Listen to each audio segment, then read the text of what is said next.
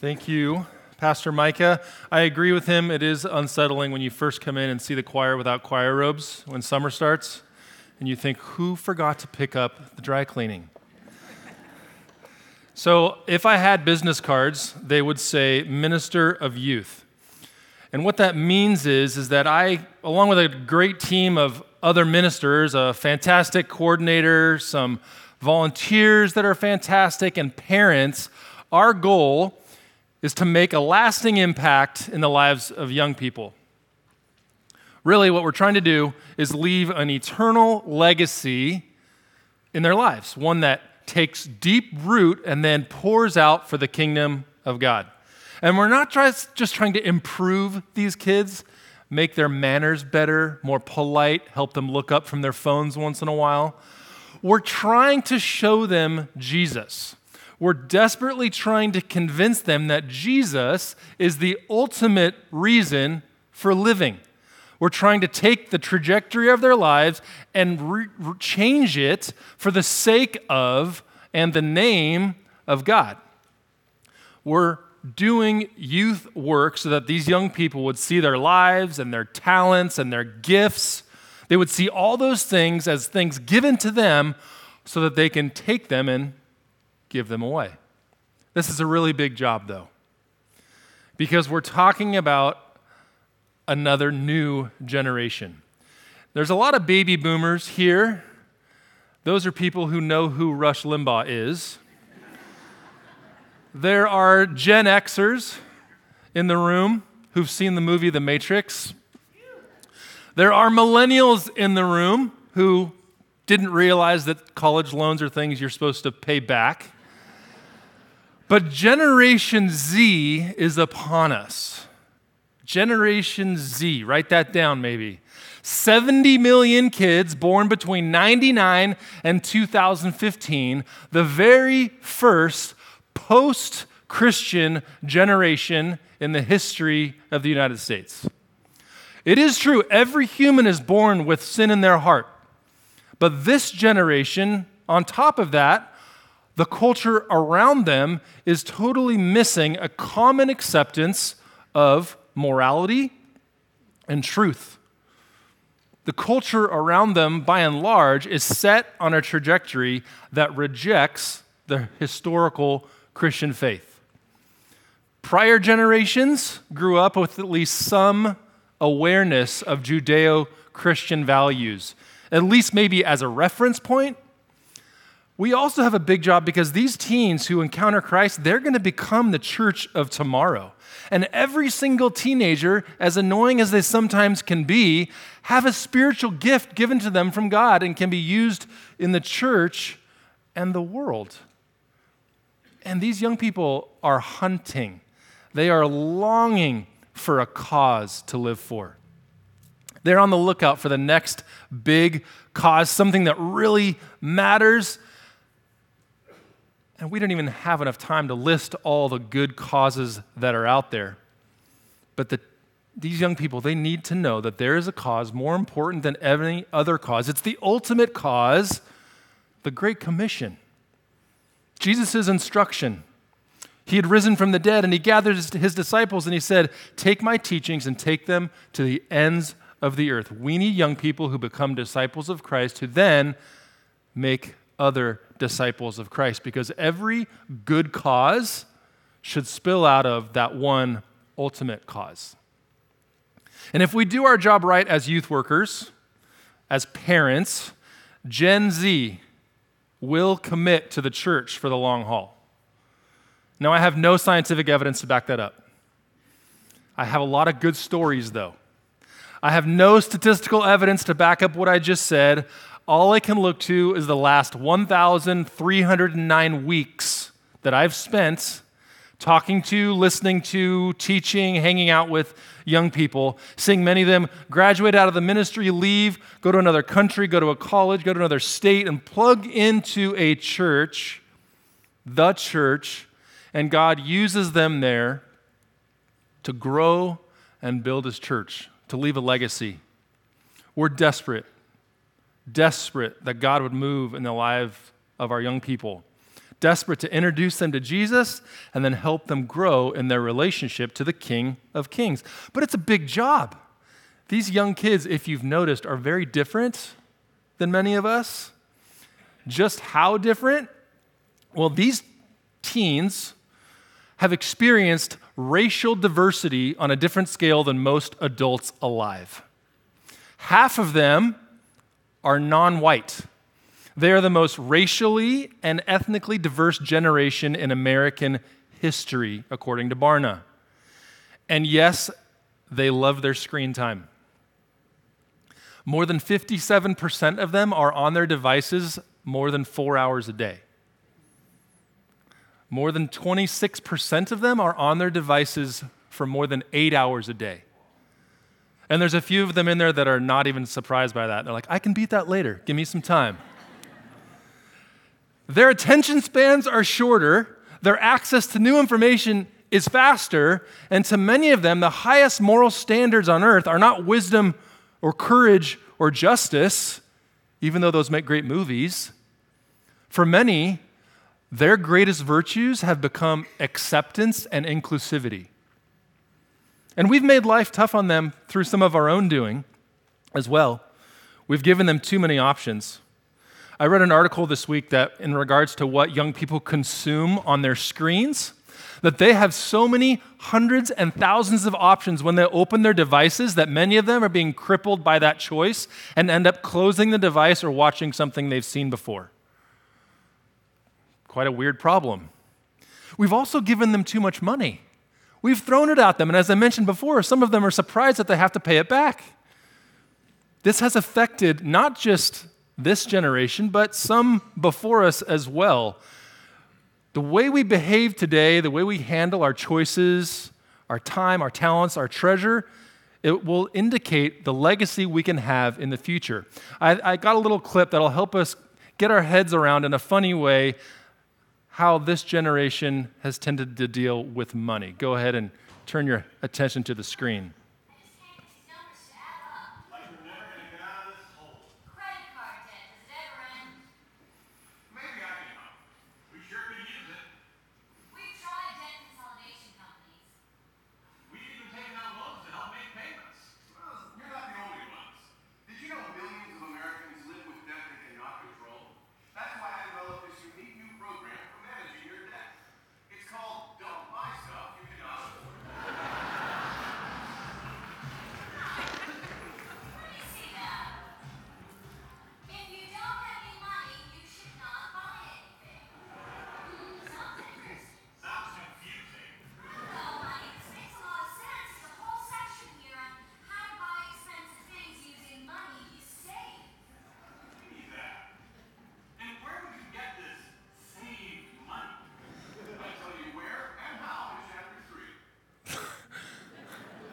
The reason that's funny is because it's kind of true in a sense, right?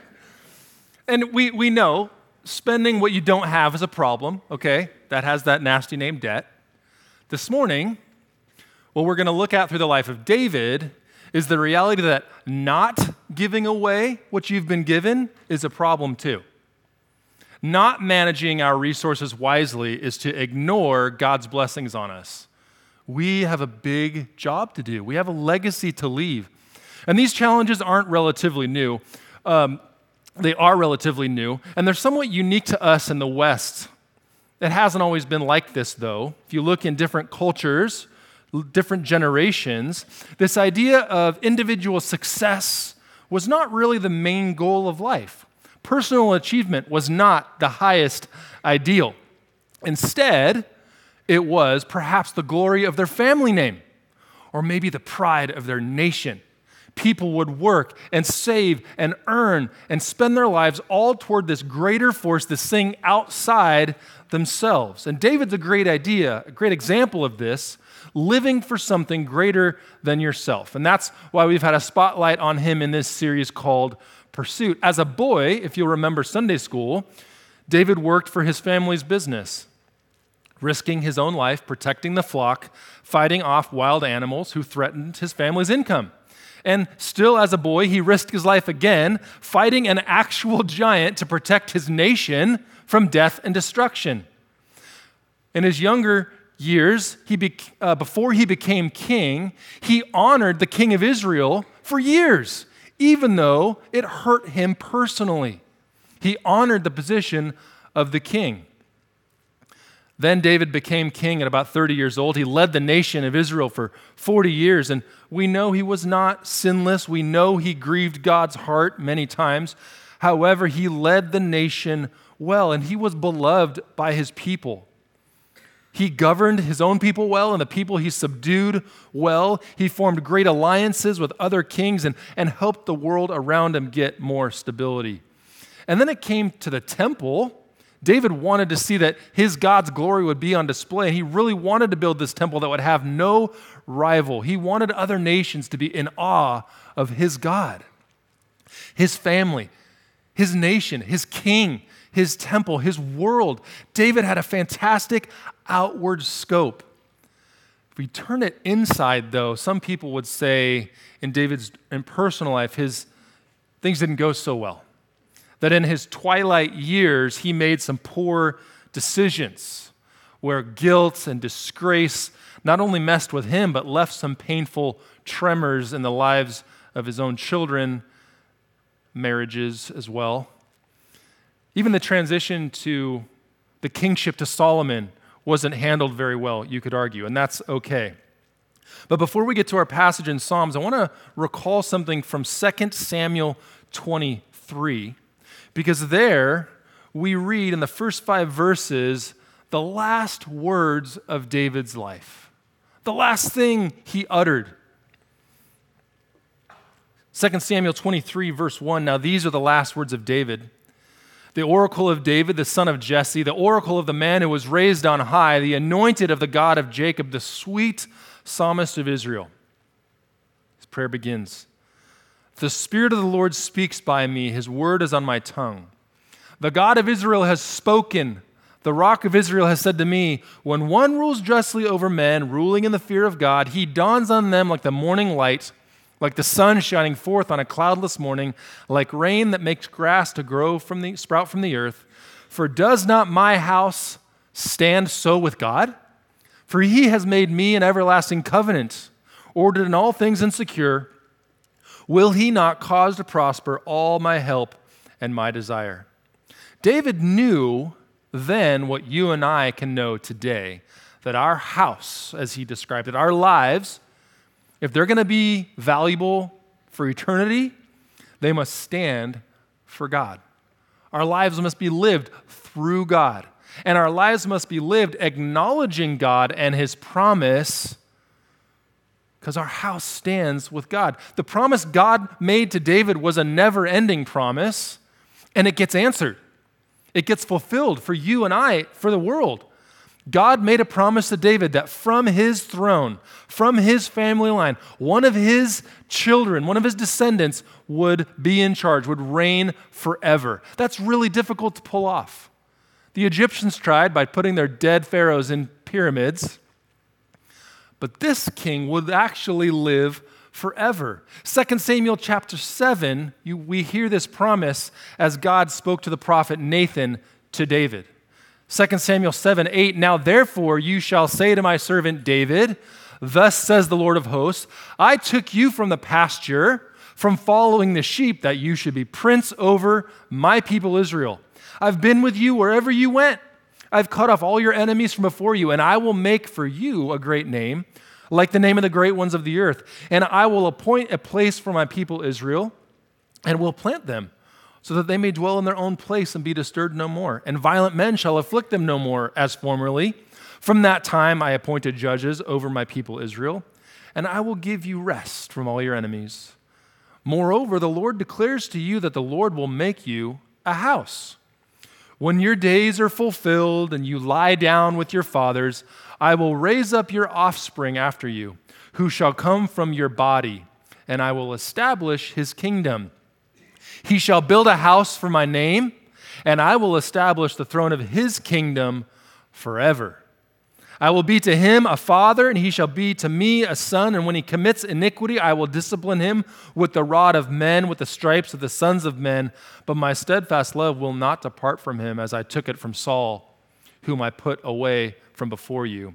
And your house and your kingdom shall be made sure forever before me. Your throne shall be established forever. What a promise to David, that through him would come a legacy that would impact the entire world forever.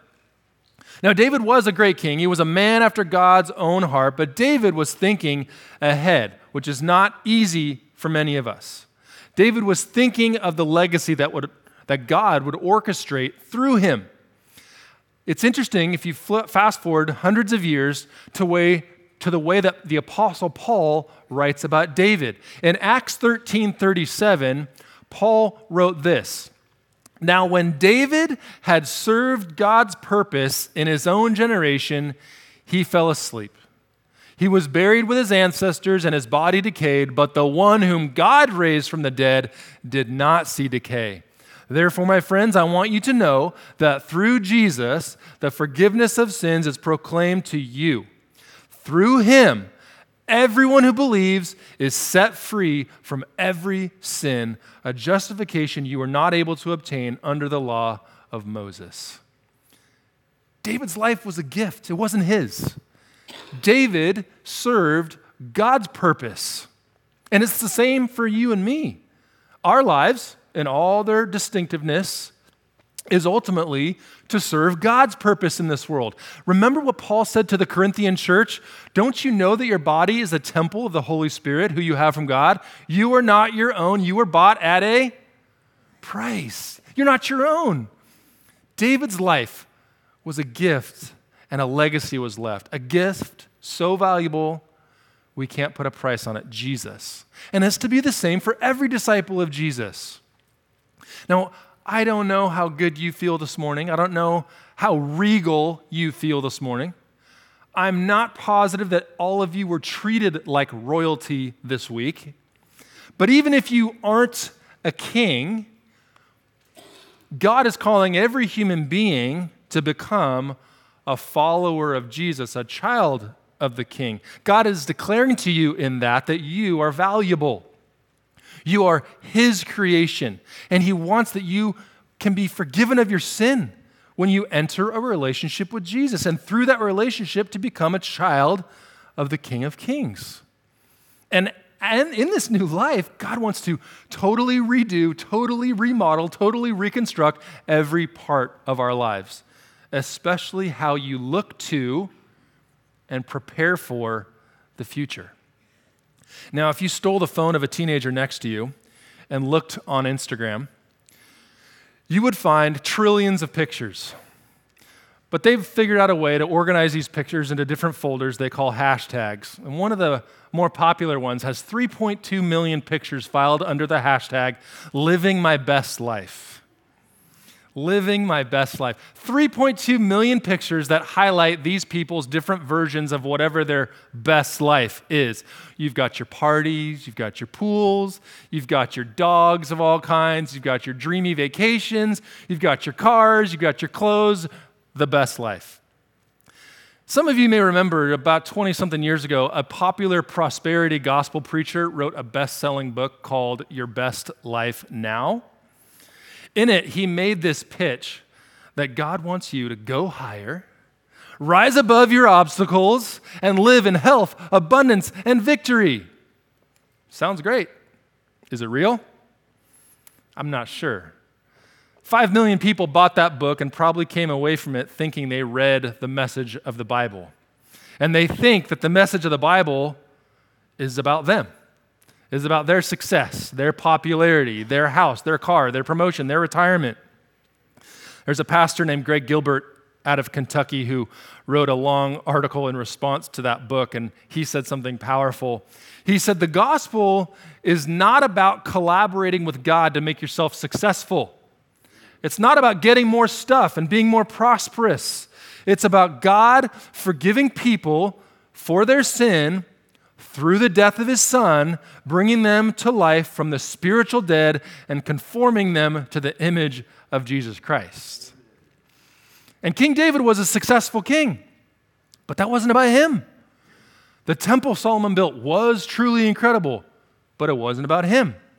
And as Paul noted, David was serving God's purpose. And if you and I follow Jesus, we will do the same. Our lives and everything about them will be stewarded towards God's purposes. Our jobs and how we do them. Our schools and how we act and perform at them. Our children and how we raise them. Our talents and how we use them. Our money and how we spend it, invest it, give it away. So whether you're young or old, if you're going to leave a legacy for this lifetime and for eternity, you're going to allow God to reform, to replace what you consider your best life. David gave us some great wisdom on this from Psalm 37:4, where he wrote, "Delight yourself in the Lord, and he will give you the desires of your heart." And here's what we need to get today. Big takeaway here, that the best life is one that is exhausted towards the King and his kingdom purposes. That means you and I, as disciples of Jesus, will spend and drain and run out every gift, every resource, every skill that God equips us with in this lifetime. No matter your age, no matter the size of your wallet, no matter your height, no matter your IQ, all of us can ask ourselves and ask the King, what do I have? How have you made me? What have you given to me? How can I use all these things and steward it, give it away for the kingdom of God? Some of us consider our children to be our most powerful legacy, and they are a great legacy, but there's more to it than that. There's more to it than that. Even if you don't have children, the Lord is interested in building a legacy through you for his kingdom that goes beyond children. Think of what the psalmist wrote in Psalm 113, verse 5. "Who is like the Lord our God, the one enthroned on high, who stoops down to look on the heavens and the earth? He raises the poor from the dust and lifts the needy from the trash heap in order to seat them with the nobles of his people. He gives the childless woman a household, making her the joyful mother of children." Hallelujah.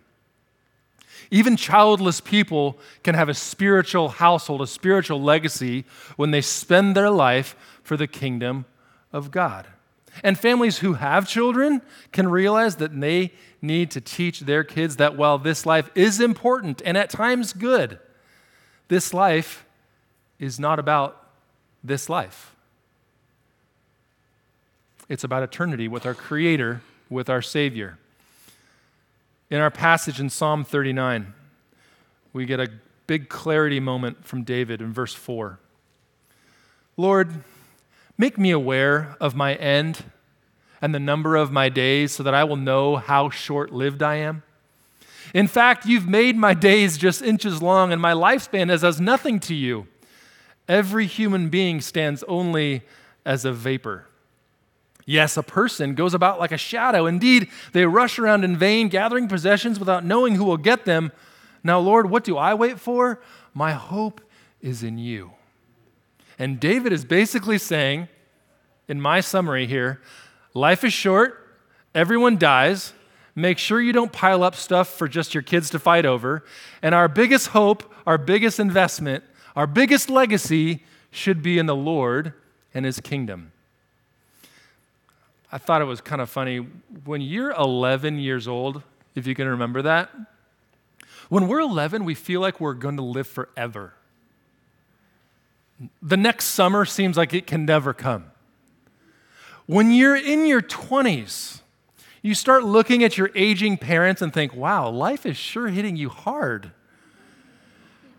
And then you turn around and realize you're in your 40s and you start feeling a little more human. And David's words about life being just inches long starts making a little more sense. And then there's a guy here at church. I would qualify him in his later years. And whenever I ask him, "How are you?" his response gets me. He goes, "Any day I'm above the grass is a good day." Some might say that's a little morbid. However, David did tell us every human being is just a vapor. Gone. So how are we going to spend it? How will we live our life in such a way that God's kingdom is expanded because of it, so that we leave a legacy for Jesus? We would be really wise to listen to David and plan for our future with forethought, with godly wisdom. One thing that's great, God has brought to South Shores a very special core of generous people. People, by example, who are eager to leave a legacy for Jesus in South Orange County, but also the globe. Almost every weekend, we are so blessed that almost every weekend there's a missionary on this stage up here telling us about the work that they're doing for the gospel all around the earth. That is so special. The generosity of just a small core of people makes that possible. Their legacy is huge, but it got me thinking, what more could we do? Did you know that of all the work that God is doing at South Shores, and it's a lot of stuff. If you ever read the bulletin, it's overwhelming.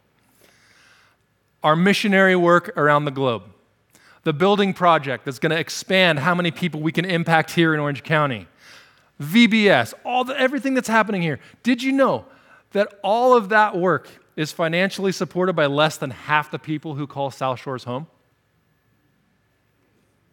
Said a different way, more than half of the people who call South Shores home have never contributed a single dollar towards God's work here.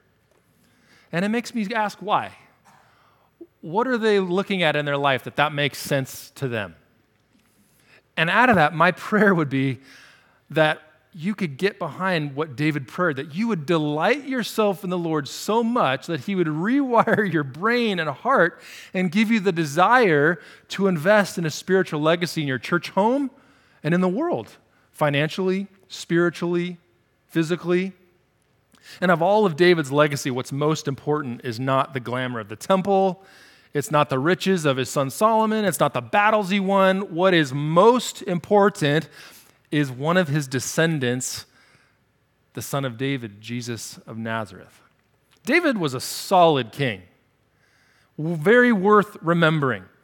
But his best legacy is what he left through his legacy that points us to and actually gives us Jesus, because he's the ultimate king who offers salvation to the world. In his book or article, What Made David Great, Pastor Kevin DeYoung wrote this about him. David was a man after God's own heart because he hated sin but loved to forgive it. What better example of God could there be? God doesn't just welcome his enemies in, he dies in their stead. He's always eager to show mercy, always willing to give traitors a second chance, and yet God is not soft on sin. He exposes it and calls on us to exterminate it. But of course, God, unlike David, is never guilty of his own sin. God showed his condescension not by humbling himself before a needed rebuke, but by humbling himself to take on human flesh and take up a cross. David was great, but not nearly as great as his greater son. So it's that descendant of David that the world received the gift of Jesus. And Jesus, who did live a sinless life, who did die on a Roman cross for the sin of the world, who did rise from the dead, appearing to hundreds of eyewitnesses afterwards, who then ascended to heaven, promising to return, Jesus has left us the greatest legacy possible in the gift that is himself. And so to our church, I would pray that every one of us, if you're a disciple of Christ, if you've received the gift that is Jesus, that along with that gift, that we would take it, and every one of us in both our lives and in our death, we would pour that gift out and leave a legacy. Let's pray.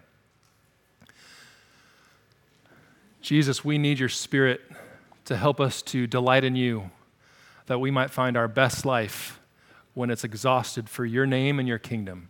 Would you help us to grow as a church in that, empower us to do it? And I pray if there's anyone here today who's never said yes to the offer of forgiveness made to them in Jesus, that today would be that day and the legacy would begin. It's in your name we pray.